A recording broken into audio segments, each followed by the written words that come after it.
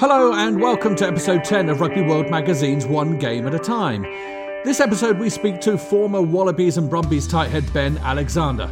We go back to the Rugby World Cup quarter-final of 2011 and witness an unflinching and typically bruising encounter with the Springboks.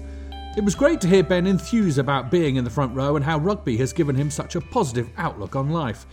He identifies a fair amount of loss in his career but also recognises how all of his experiences have made him a better person. His internet wasn't the best, and it took a lot of clever editing, but it is a truly wonderful listen. At one point, we talk about the tragic circumstances of Dan Vickerman's suicide. Ben talks very honestly about how it felt at the time, and the sense of loss is palpable. Mental health issues are very important, and this episode highlights how important it is to talk to one another. If you ever need to speak to someone, you can, by picking up the phone and calling 116 123 24 hours a day. And if you're worried about someone you care about, ask if they're okay. Listen to what they have to say.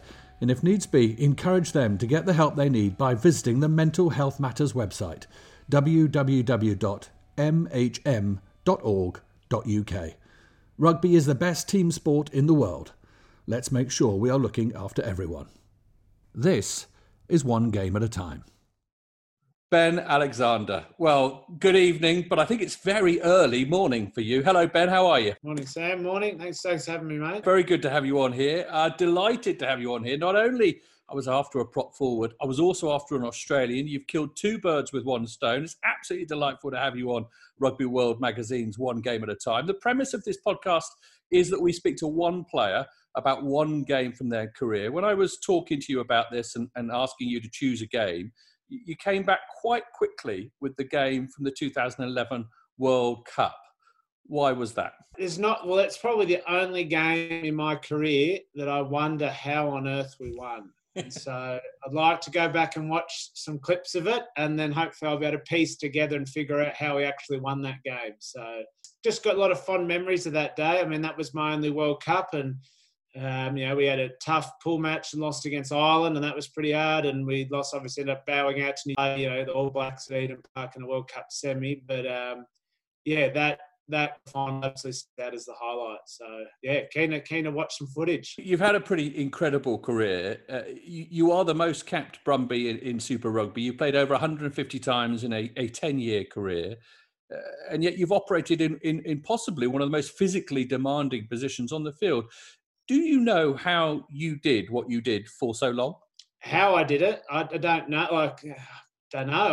I played rugby since I was 12, and I just played every week and every season because I love the game so much. It's so much fun, and I never really had to, battle through or struggle through to get through training or games just because I loved it. And it's just the funnest game to play. But physically, did you ever feel as though you needed to look after yourself in particular ways, or was there a little bit of luck to it? Did you feel as though you looked around the changing room and thought, I tend, not to have endured some of the injuries I see around the place? I mean, my body's I got out of rugby pretty unscathed.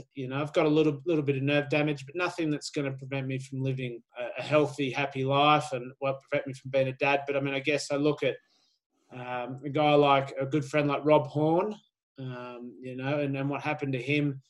I'm just, very grateful that my body, it's a little bit sore in parts, but got out in one piece and very, very grateful. A lot of sleeping during a lot of eating.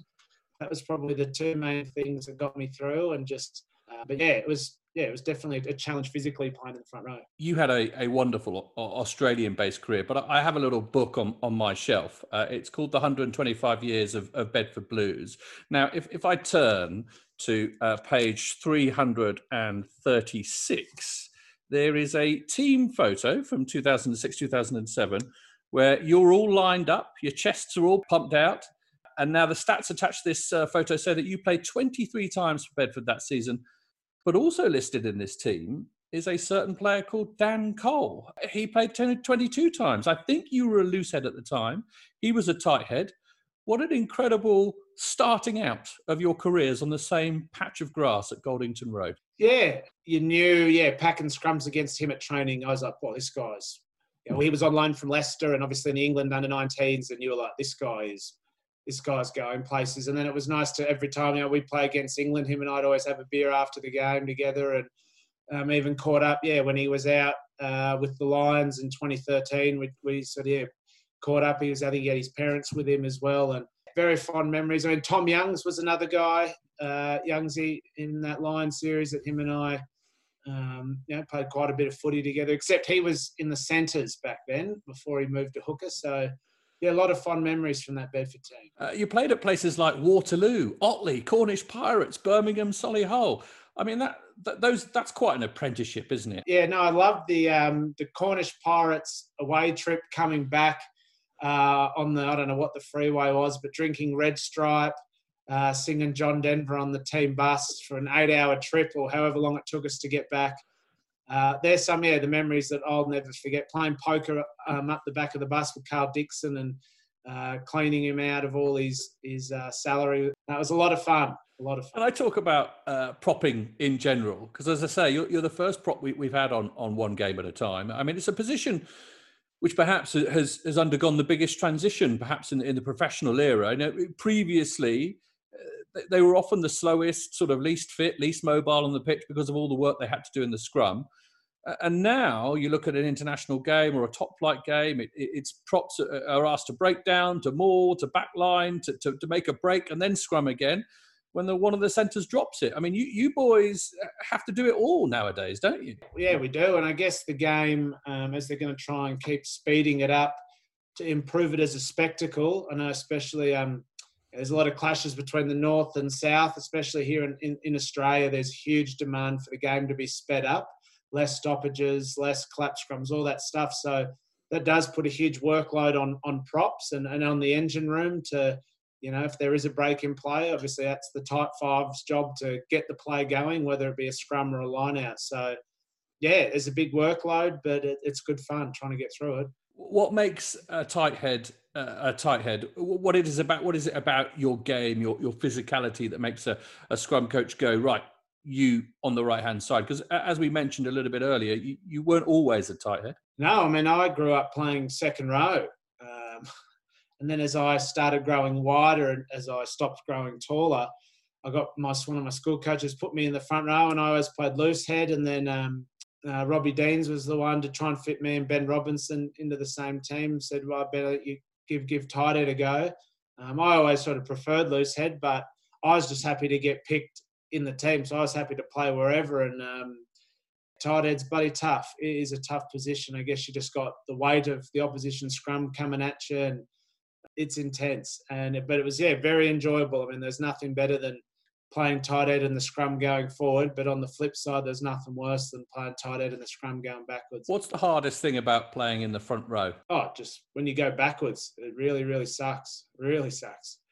But again, that's the best part about it, is when you go forward. It's pretty much that simple, if you go forward, it's great, but if you go back, it sucks. And I think that applies to sort of anything in life, anything you put effort into. If you make progress and, whether it's trying to get faster or lose weight or business or work, if you put effort in and you go forward, it's awesome. But if you put effort in and you go backwards, it really sucks. So I think scrummaging's just a sort of perfect metaphor for that, or an analogy. Let's set the scene for this World Cup quarter-final that we're going to look at.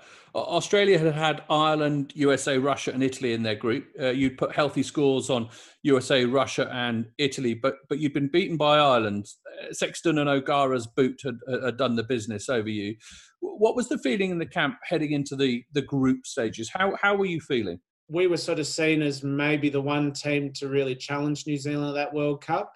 We'd beaten them earlier in the year. We'd beaten them the year before. So we were sort of really public enemy number one coming into that tournament. And then, losing to Ireland in that pool stage, I think even though we played in downtown Auckland, it felt like we were in Dublin. The whole stadium was in green, cheering for Ireland. And we had opened the tournament really well against Italy. But, to come undone against Ireland, which then would knock us onto New Zealand and South Africa's side of the knockout draw, certainly narrowed our focus to just, we got to win the quarterfinal. There was no thoughts of going on to win the thing or make the final. It was, we got to narrow our focus. I think I room with Pat McCabe leading that whole week. I think he ended up getting a shoulder reconstruction after the World Cup, so he'd hurt himself maybe I think a couple of weeks prior against the USA. So, and I had a really bad back, so we were just in our hotel room all week, eating lots of painkillers and watching Seinfeld just between that and the training field, getting ready for the game, and very, very nervous going into that game. Let's have a look at these two teams. I will go through them for the people listening at home. Let's look at South Africa first. 15 and fullback Patrick Lamy, 14 and right wing JP Peterson, 13 and outside centre Jacques Fourie, 12 and inside centre Jean de Villiers, and a left wing Brian Habana. Halfbacks Morné Steyn and Fourie de Pree for South Africa. The front row Guthro Steenkamp, John Smit and Yenny du Plessis. Second row, Danny Rousseau and Victor Matfield. And the back row for South Africa, Heinrich Brousseau, Skulk Burger and Pierre Spies. That's a pretty formidable South Africa side. As you mentioned there, they were the current and reigning world champions. Who had you spoken about in the week leading up to the game? Who'd been written on your whiteboard? I can't remember. But I remember, like, obviously that's probably going in that World Cup. That was probably the biggest forward pack. And you just knew, I mean, obviously Victor Matfield being the line-out general. I'm pretty sure whenever you played against Springboks, you really had to do homework at line-out time. You know, he was obviously man of the match in the 2007 World Cup final against England when he dominated at line-out time. So I remember that being a big focus of ours going into that game, because winning the territory battle, obviously there's the kicking part, but then there's also the line-out part of that. If you can dominate the line-out, you can definitely dominate territory. And so, there was a lot of emphasis from a forward point of view around physicality, meeting their physicality as a big forward pack and being really clinical at line-out time. It's a pretty strong front row from your point of view as well. Scrums were, set piece is always important, but it was going to be ever so important against South Africa. Yeah, massively. And all knockout. I mean, Super Rugby, set piece can sort of fall, well, not be as important. It's always important, but at test match footy, and especially at do or die test, you live and die by the set piece. Let's have a look at the Australia team as well. 15 and fullback Kurtley Beale, 14 and right wing James O'Connor. He would kick at goal, as we'll see. Adam Ashley Cooper and Pat McCabe, as you mentioned previously, in the centres. Digby Ione on the left wing. Quade Cooper and Will Genia at half-back. The front row, Sekupi Kepu at loose head, Stephen Moore and yourself, Ben Alexander, at tight head. Dan Vickerman and James Horwilt were in the second row. Rocky Elsom, David Pocock and Radiki Samo. As I read those names, it almost makes me incredibly excited to be watching this match again. There was absolute superstars in that game. But I am going to concentrate on one of those names, and I'm going to take a little bit of a detour, if you don't mind. That of Dan Vickerman. He is no longer with us. Dan took his own life in February of 2017. I know that must have been incredibly difficult for everyone. Can you briefly talk about how, what happened and the circumstances of his passing, how that perhaps affected you as somebody who played with him? I mean, I didn't play heaps with Vix. But him and I did really bond with him almost more than most guys during that World Cup, mainly through an injury we both suffered, a similar injury. Yeah, we both had snapped our legs in half. I did mine sort of 7 or 8 years earlier before I came to Bedford, and he'd done it a few years before this World Cup. And I remember him asking me a lot about having the metal pole inside his leg, and we really sort of bonded away from the field. Not just, at set piece time, we had to do a lot of work together, but off the field, him and I'd sort of really looked up to him. To hear of his passing, that was, it was super tough. And I don't think suicide's talked enough about these days. I know we got the coronavirus, and cancer is obviously big killers in society, but for me, suicide's killed the most people that I know. It had, along with, I've already mentioned Rob Horn's injury, Vix's death is definitely something that really shook me. I saw him at the pub at the dock, maybe 3 or 4 months before he committed suicide. And I guess looking back, once I heard he'd committed suicide, maybe there were some signs, and could I have said something to him then, or asked how he was going, or done something differently that might have helped? I don't know. But no, we really miss him, and I hope his passing is a lesson, or we can, all athletes can look to Vic's struggles and maybe hopefully learn some lessons so other people don't have to repeat and go through what he did. For this podcast, I've spoken to players who are currently playing. I've spoken to players who are coming towards the end of their career, and I've spoken to players who've made the transition. I think everyone is aware of coming away from the game, but I don't think anyone is taking that step lightly or recognising that it is anything other than a tough challenge to not play rugby anymore. How much of a challenge was it for you? And we'll talk about it a little bit later. But whilst we're on the subject, just that process of coming away from this sport after so long. I'd given it a lot of thought before I retired. I retired pretty quickly. Like, I'd planned to play a little bit longer, but some circumstances sort of all happened, and it just made sense to retire when I did. But I thought long and hard about what I'd miss most when I would retire, and put a lot of things in place before I retired. But I guess the hardest thing when people retire is finding something that you enjoy doing for a job as much as you did playing rugby. Playing rugby for your country is the best job. And to try and find something that is as enjoyable and as fulfilling and as challenging as that is a really tough task for any player that retires. But I guess personally for me, I'd found something I was enjoying working on my days off, and it's led me to my studies now in computing, and I feel drawn towards that in the same way I felt drawn towards my rugby before I was a professional. I just felt, when I was just playing as an amateur, I felt drawn to train more and to try and get better, and because I love the game, and I feel sort of that same gravitational pull towards computing and trying to build a few projects I've been working on. So I feel very grateful and lucky that I've found something I enjoy as much as I did with my rugby. But it's a massive, massive challenge for anyone retiring. And I'm not sure how I can't remember what he did for work when he retired, but I can't stop thinking about what and how he must have been feeling in the months and days and weeks leading up to his suicide, and just how he must have been thinking to think that we'd all be better off if he took his life. It's really hard to think about. Well, let's turn to the rugby. I think that's a good option here. Let's look at no.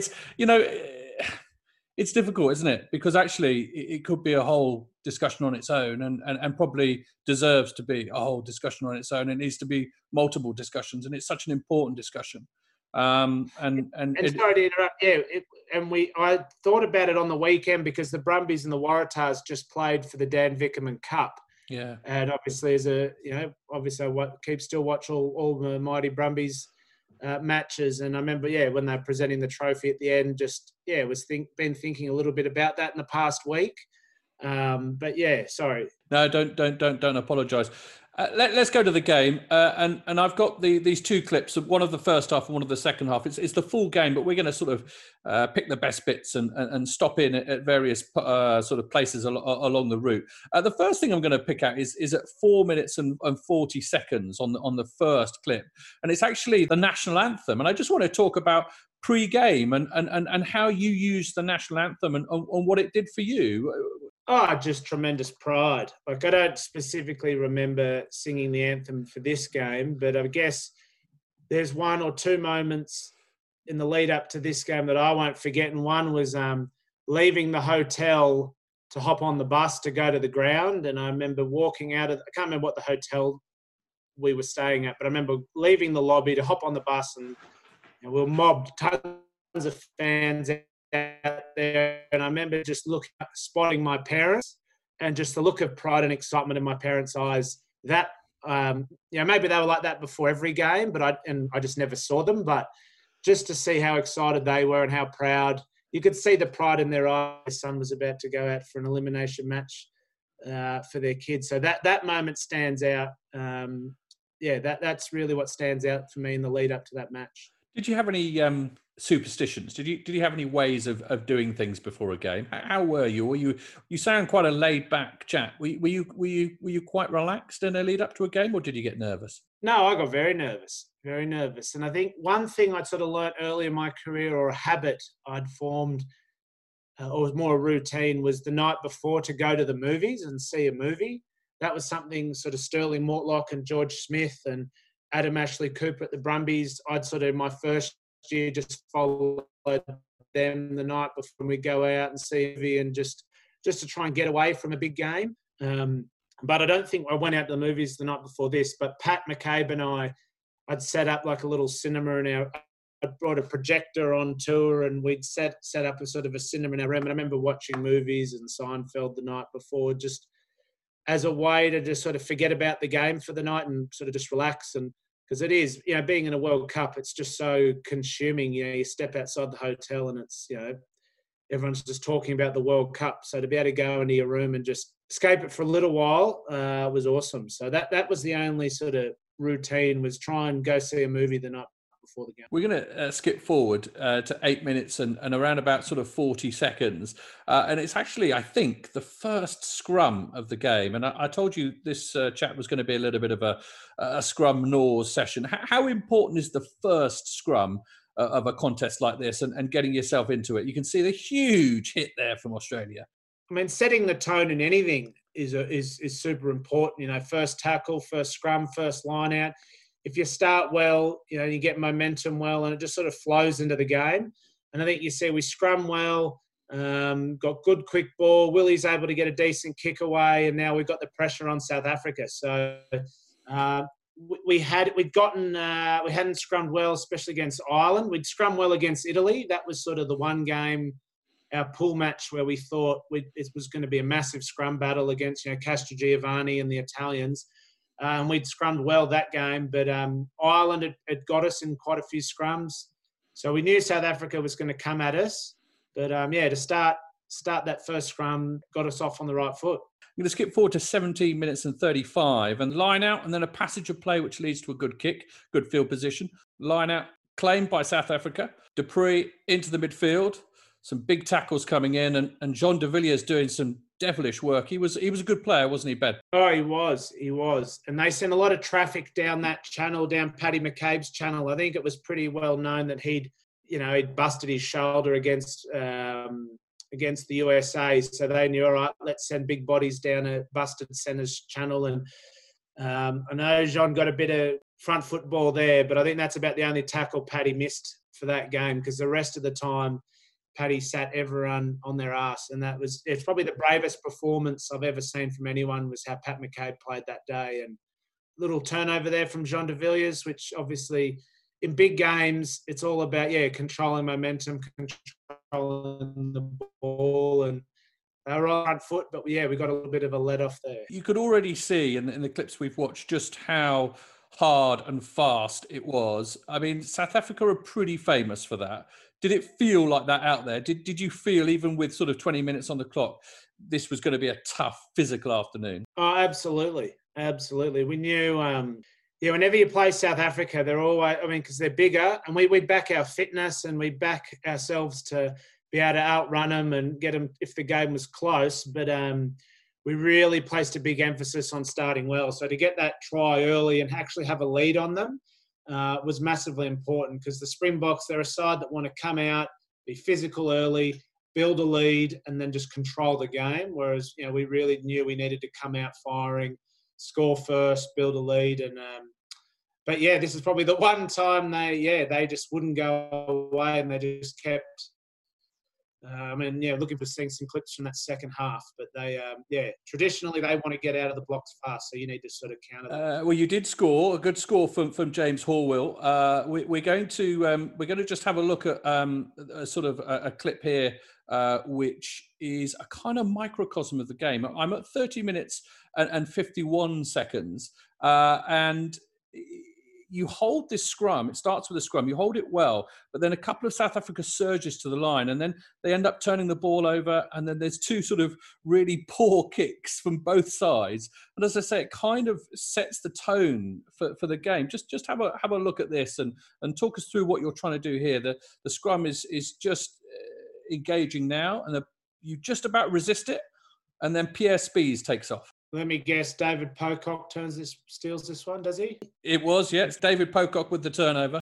That when you're in attack and you're attacking the opposition's line and you turn it over, it really is a bit of a big blow. And on the inverse, if you're a defensive side and you manage to steal the ball or force a turnover when you're under that much pressure, so what happens here? Who makes that tackle? Pat McCabe. Yeah, great tackle from Pat McCabe. So I guess Poey's only able to come into the game and try and steal the ball if the tackler is able to chop their big guy and get him on the ground. Once the ball carrier is on the ground, that's when David Pocock would come into the game. So great tackle from Paddy there. But then, yeah, Poey this is, the guy had so many unbelievable games, but I really think this was the best game he ever played. And that's just one instance of many where he got us out of a big pot of trouble. I mean, let's talk about that back row. You had Rocky Elsom, David Pocock as well, and Radike Samu as well. Guys that would go toe to toe with however big the opposition were. You must have felt very, very confident in their abilities, over the ball and in the collisions. Yeah, and I think like with Rocky and Radike, I mean, the best game in Europe, everyone saw Rocky at his best playing for Leinster, and for Brumbies, the best game he played, I think, was his first, and we'd played the Bulls in Pretoria, which contains pretty much all this forward pack, and Rocky was unbelievable. So you knew Rock could go toe-to-toe with any of these guys, and obviously Big Radike haven't shown, but he absolutely flattens a few blokes. I think he absolutely irons out Brian Habana early in the first half. So having those two guys, their physicality in the back row was a big part of being able to physically compete with such a big forward pack. And it's important in a way to sort of, those names would have been names that you would have been looking for as a team to sort of get that physical imprint. Because you talk about how physical South Africa are, you've kind of got to get your retaliation in first, haven't you? It's an old rugby phrase, but it's so important in these big matches. And we always talked, when you play South Africa, we talked about bullying the bullies, that they were, they like to bully sides physically, but bullies don't like it when people stand up to them. And so that was sort of a big mindset whenever you play South Africa, was to bully the bullies and really go after them physically, because that sort of seemed to work. Because if they got a sniff and they thought they had you physically, they'd probably run away with it and run all over you. We're going to skip into the second half because so much of this game is almost about the stand that Australia make in the second half, and there's a lot to sort of discuss here. We're actually going to skip to the second YouTube clip on the podcast trail, and actually sort of 20 minutes and 30 seconds of this second clip, and it's about 20 minutes into the second half. Australia lead 8 points to 6. And it is a passage of play which leads to the drop goal from Morné Steyn. It's another line out. Talk us through potentially what might go wrong here. Well, there we go. Victor Matfield steals the line out. So that we sort of spoke about that pre-game being a potential, whenever you play Victor, that's a massive obstacle, was to try and dominate the line out. Good tackle from Sharpie off the bench there. Your man Guthrie Steenkamp making a little bit of a challenge as well. And then Fourie du Preez turns you, and the ball, there are some huge collisions going on here. I'm not sure some of them are legal nowadays. I mean, that was playing against Fourie du Preez. I mean, in my opinion, he's the best halfback that's ever played the game. Like, just as a general, his kicking game and game awareness was just second to none. And the Springboks, I mean, I don't know what the stats are of when he played in the Springboks team versus when he didn't. But when he was there, they were just always a much better side. He always put them in the right spots. And I think he was a big part of why they won the 2007 World Cup, was obviously Fourie du Preez, just game awareness and, just ability to read the game. So, and Morné Steyn back in the pocket there, and that drop goal was a serious weapon. It must have been spoken about trying to close that down. Yeah, I mean, I think you just got to go back through the history of Rugby World Cups, and there's a lot of famous drop goals. And I mean, there's Yanni de Beers drop goals against England. And in big games, you just got to come away with points, no matter whether they're tries, conversions, penalties, or drop goals. And Mornay was a very dangerous kicker, very accurate kicker. So indeed, let's skip on. 28 minutes and 47 is where I'm looking, and it's a passage of play that again shows the tenacity of Australia and eventually the incredible skills of David Pocock again. South Africa just about get through on the outside, and it's a scramble defence. Big tackles going in there from everyone, yourself included. Yeah, they just kept coming. That's all I remember that game, is just having to make tackle after tackle, because they weren't able to score, but they just kept coming. How did Pocock do that? How does he do that? Well, I mean, a lot of it, he's got a low centre of gravity. The guy trains very hard in the gym, so he's just got unbelievable strength, flexibility. And that is one of the best turnovers you'll ever see. I think he got one in the 2015 World Cup final that you just wonder, how on earth did he do it? But again, South Africa reacted well. I'm not sure who charged Willie's kick down there, but you can see a lot of guys blowing a gale at the moment, a lot of hands on heads, hands on hips. And everyone, all my friends and family said they watched that game. They said this was just awful to watch. It was just so tense and so stressful. But being out there, I don't know, just so much was happening. And I just still don't know how Poey did that. It's an absolute freak of nature. Talk about taking a scrum underneath the posts. I mean, there's pressure on every scrum, but you must have felt it here, and they put a real squeeze on you. Yeah, no, they did. I mean, we still managed to clear it, but in these games, every single moment, whether it's a carry or a scrum or a line out or trying to catch the ball, a high ball, it's a contest. And that's the great thing about rugby, is it's just contest after contest after contest. And you may think every ruck, here we go, here's another contest.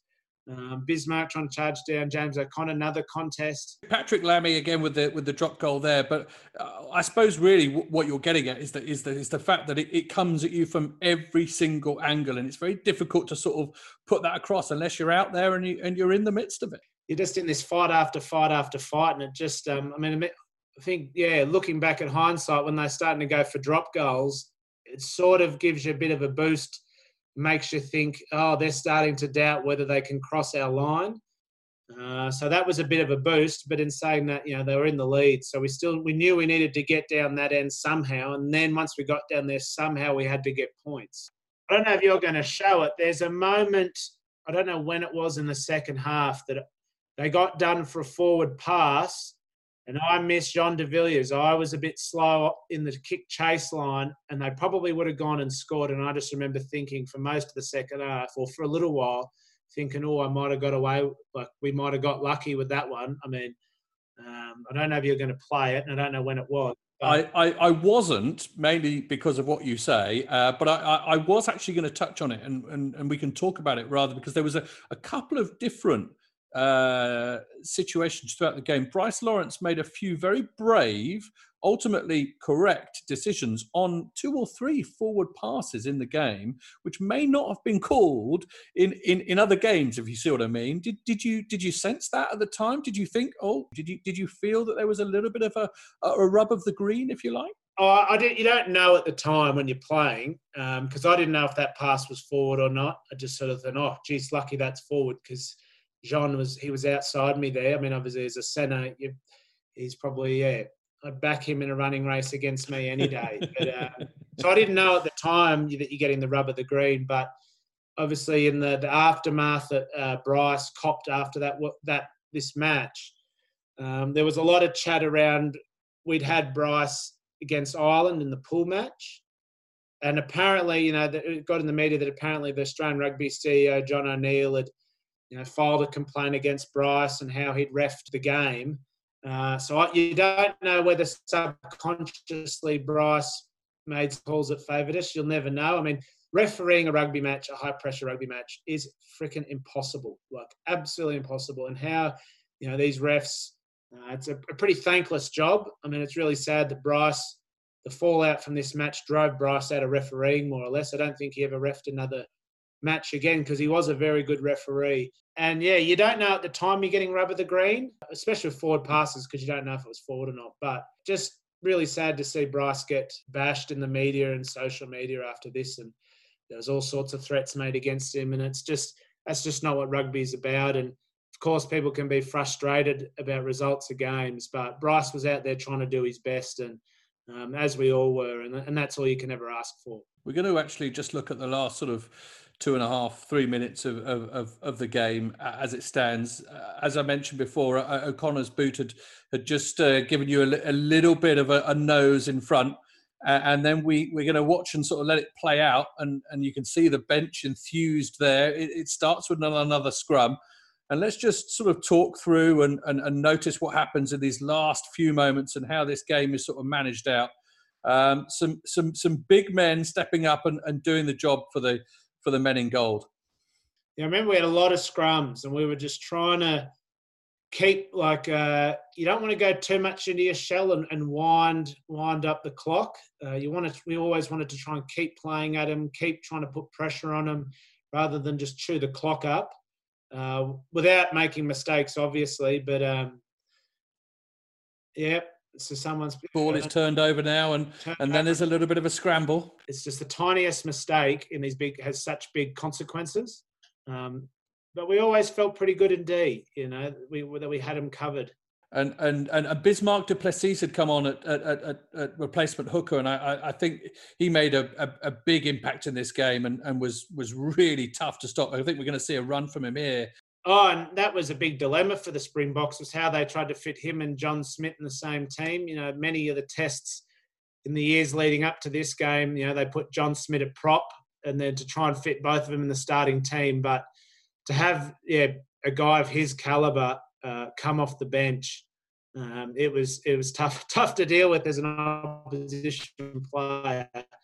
I mean, the Wallabies were lucky to have a very similar sort of scenario at the 2015 World Cup, where Stephen Moore would start, and then Wallabies would bring on, the damaging Tatafu Polota off the bench to cause a bit of havoc with some tired bodies. So, Bismarck was, obviously incredibly damaging player in his day.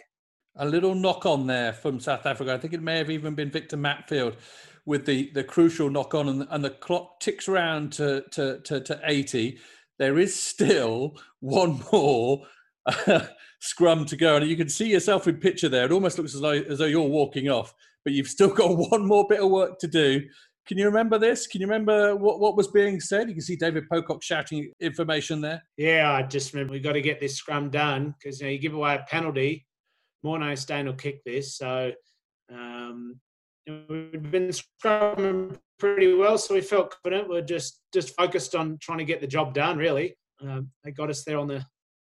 And it's reset, I think. There's even more drama.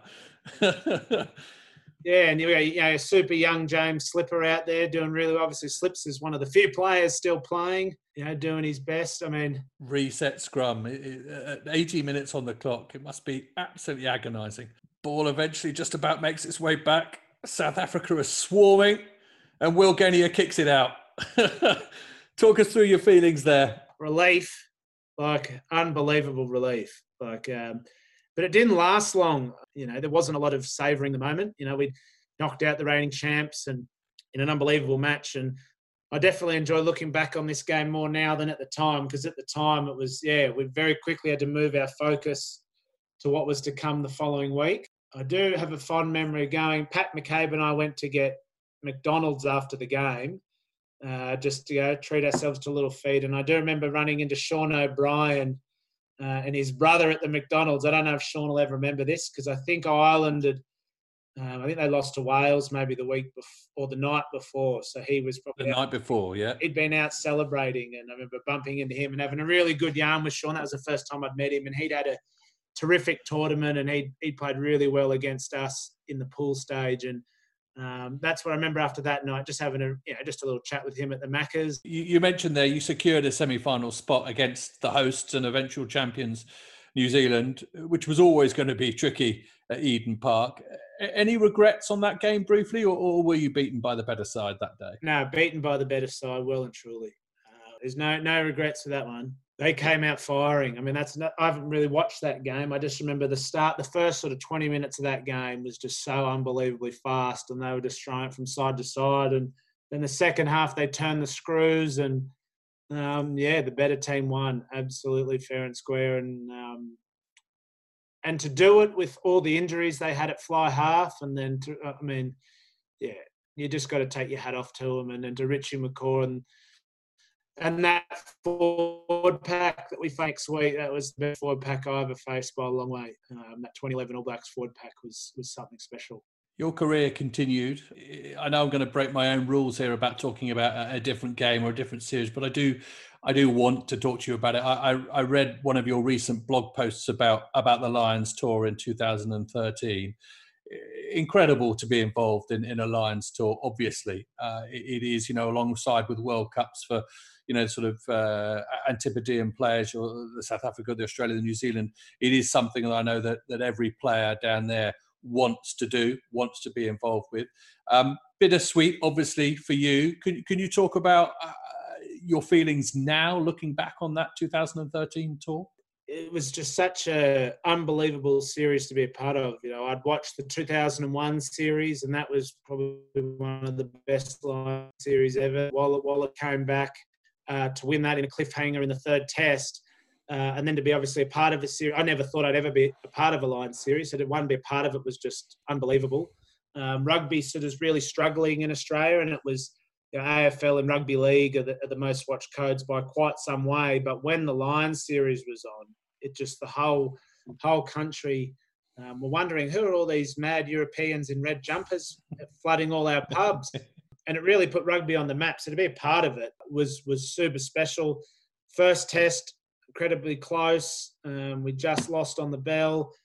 Then I played my 50th in the second test, which we just won on the bell. So those, really had set itself up for this decider. And, obviously having watched the decider in 2001, I grew up in Sydney, so it was really set up to be a special night, and was really, really super excited about the battle. But then, for it to all go so pear-shaped, Lions score off the kickoff.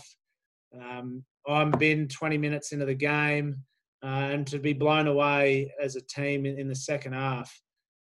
Really just, as a sport, I know no one died and it's just a game, but as far as a sporting context or career context, it was devastating. Like really, really took me a very long time to get over, because I'd put so much effort in. It'd been built up to be this big, huge occasion, and to not even come close in that decider was just a really hard bit to swallow, because the first two games had been awesome and had been so close and so hard fought, and to be blown away in that decider was just really, really tough. Some people would say that you learn more from a loss. Did you learn more about yourself? Yeah, I did, definitely. I was really lucky that we went back to Brumbies, and we were still in the playoff hunts. We still had one more game to go. We lost that to the Force, which meant we had a bit of a tougher patch through the finals. We'd won our quarterfinal, and then we had to play the Bulls in Pretoria in an elimination semi-final, which no team had ever won there before in a knockout match. And somehow we managed to win. We got a late try. And that's probably one of my fondest Brumbies memory, or fondest Brumbies match. And that happened. So, very lucky that happened sort of 2 or 3 weeks after that Lions game. That one of my least favourite memories was, followed by one of my favourites. And then, and to get to that, we got to the final in New Zealand. And with 10 minutes to go, we were in the lead, looking like the Brumbies will be the first team to win an away grand final in New Zealand. And then to have the Chiefs score 2 late tries and in the last 10 minutes to knock us off our perch again, that was just another almighty kick in the guts. To lose a Lions series and then a Super Rugby final the way we did inside of a month, very, very humbling. But I guess I've learned the lesson that no matter what I do in my personal career, I probably can't embarrass myself more or be more disappointed than how that sort of that chapter of my rugby career panned out. And I think a lot of less about myself, but I think it has put me in good stead going forward for what's next in life. In 2016, your world turns upside down when twin girls are born. prematurely. They need a lot of care, but like their parents, they're tough cookies. You spend a decade stoking rugby's furnaces, but this is where the hard work starts, isn't it? Being a dad to now 3 little girls. Oh, absolutely. Yeah, so we had another daughter sort of 18 months later, little Anna, and she's probably a bit more of a handful than the twins put together. But we had a pretty furious few years, 3 under 18 months. But we're starting to come out the other side now. The kids all can, the twins can dress themselves, and they got 4 or 5 days a week of school. And so I was starting to get my life back. But on the twins, I guess I'm not religious, but there was something. My goal after the Lions series and the Brumbies grand final loss was, I set my mind and we'll win the 2015 Rugby World Cup. And I missed out on selection, leading up to that World Cup, didn't get picked. And the Wallabies went on to have an unbelievable tournament. And the week of the final, before they played New Zealand, it was on the Tuesday, was the day I found out I was having twins. So I guess there was a nice little, I don't know, a funny way how the universe can sort of even things up a bit. But it was another really disappointing sort of week of my career to not be a part of that final or the preparation in that World Cup, but to find out I was going to have twins, which is something I joked, I'd love to have twins today because we'd never had it in the family. And to find out that week, it's a nice little way of the universe evening up. I was going to say, I think it's pretty fitting that a man who spent his rugby career facing a trio is now facing a trio every single morning. I think that works quite nicely, doesn't it? Yeah, and I think they're redheads. So I've packed against a few redhead props. So one of them, the girls, looks like Stephen Kitsoff, the Stormers and Springboks props. So I sort of look at Anna and I get flashbacks, flashbacks of scrumming against Stephen Kitsoff. So I reckon she could probably tie you up in knots. Good, and she does regularly. Oh, good. 2018, you decide formally to retire. That's nearly 2 years ago. You mentioned other ventures. You sound as though you're a man who has got a lot going on, a lot sorted. Do you have any pangs to get back out in the paddock? I'm going to play a couple of games to my local club side, the Uni North Sows, and I think when I moved to Canberra, I came long before I made the Brumbies. I was just playing for my local club side, and we were the laughing stocks of the Canberra comp. Uni North would come last, would get beaten by 50, 60 points every week. But it just in the last sort of 2 or 3 years, the Owls have somehow turned it around, and we're actually now one of the competition threats this year. And we just fell short of the grand final last year. And while coronavirus is throwing sort of everything up in the air with the competition schedule and all that, I do want to just see if I can chip in somewhere and play some sort of role and seeing if we can get the Owls over the line and help the club win its first premiership in 30 years. So there's no single part of me that wants to be playing professionally anymore, but the game is so much fun to play, not just because of the actual game itself, but the people involved in rugby. And rugby's going through a really tough patch in Australia at the moment. And I think Robbie Deans, I had a good chat with him about, he said one of the real big strengths in New Zealand is that a lot of the players give back to the game. And I just thought, how can I give back to the game that's given me so much? And I think trying to help my local club win a title can be my way of giving back to the game. So it's only going to be a short season, and I'm only going to probably play the last few games to just off the bench and just try and chip in where I can. What's the best bit? I ask this question of most of my guests, and they often always give a very similar answer. But what's the best thing about rugby union for you? It's the people. The people. We're a different breed, rugby union fans, especially. I mean, it's without a doubt the people that you can. I think people argue a lot now, and the world's becoming, especially in politics, is becoming more divided and polarised. And I think you see in rugby how hard people go at it on the field, trying to belt the living shit out of each other. But the way, no matter how much of an argument or Barney or fisticuff you have with someone on the field, when you step off it, your friends and the respect people have for one another, even if you come from different backgrounds or different upbringings or have different opinions. I think that's one of the great things about rugby and the people in the game is just the respect people show one another. Yeah, that would be my favourite thing about the game. Well, it's been an absolute pleasure, an utter pleasure to speak to you. So it's been so interesting hearing about your life in the front row at the very top of the sport. And we wish you all the very best. Rugby World Magazine, especially, and everyone listening to the podcast, no doubt will keep a small eye on the goings on down under. And we wish you and Australian rugby all the very best. Ben Alexander, thank you very much for giving us your one game at a time. My pleasure, and apologies for my internet connection.